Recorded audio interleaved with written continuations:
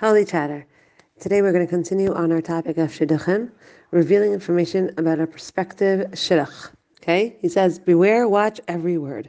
The Chafetz Chaim warns that by no means does the shidduch inquiry allow for all types of information to flow. Information that will not have a devastating effect on the marriage should not be revealed. Every word must be measured carefully. Even one extra word can change your presentation of the person. Okay, so sometimes in shidduchim it's like, oh, so tell me her story. So what happened with him? So who stole the money? So who cheated on who? So like that kind of thing. Sadly, I mean, I'm in shidduchim, so I'm very involved in this. So I see what goes on, the kind of talk that there is.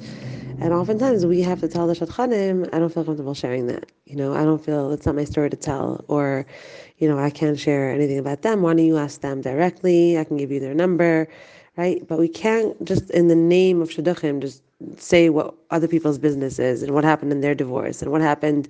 We can't do that. So the example that he gives here is you're asked information about Asher.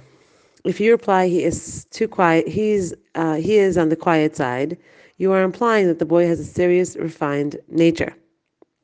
However, if you add one word, Asher is very quiet, you are implying that the boy may have a social problem.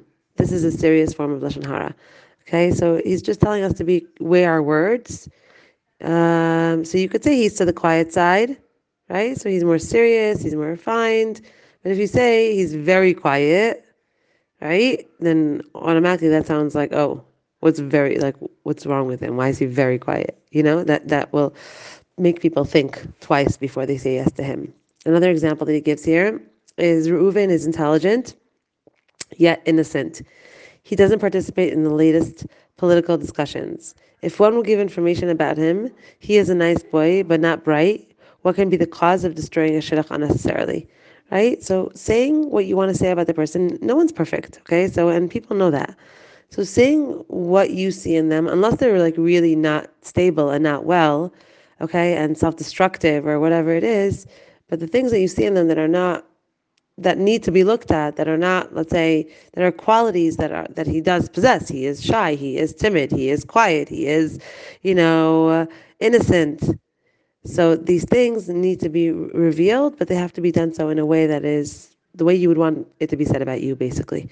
Okay, not in a way that's like, he's not bright or he has he doesn't know how to keep a job or those kinds of things.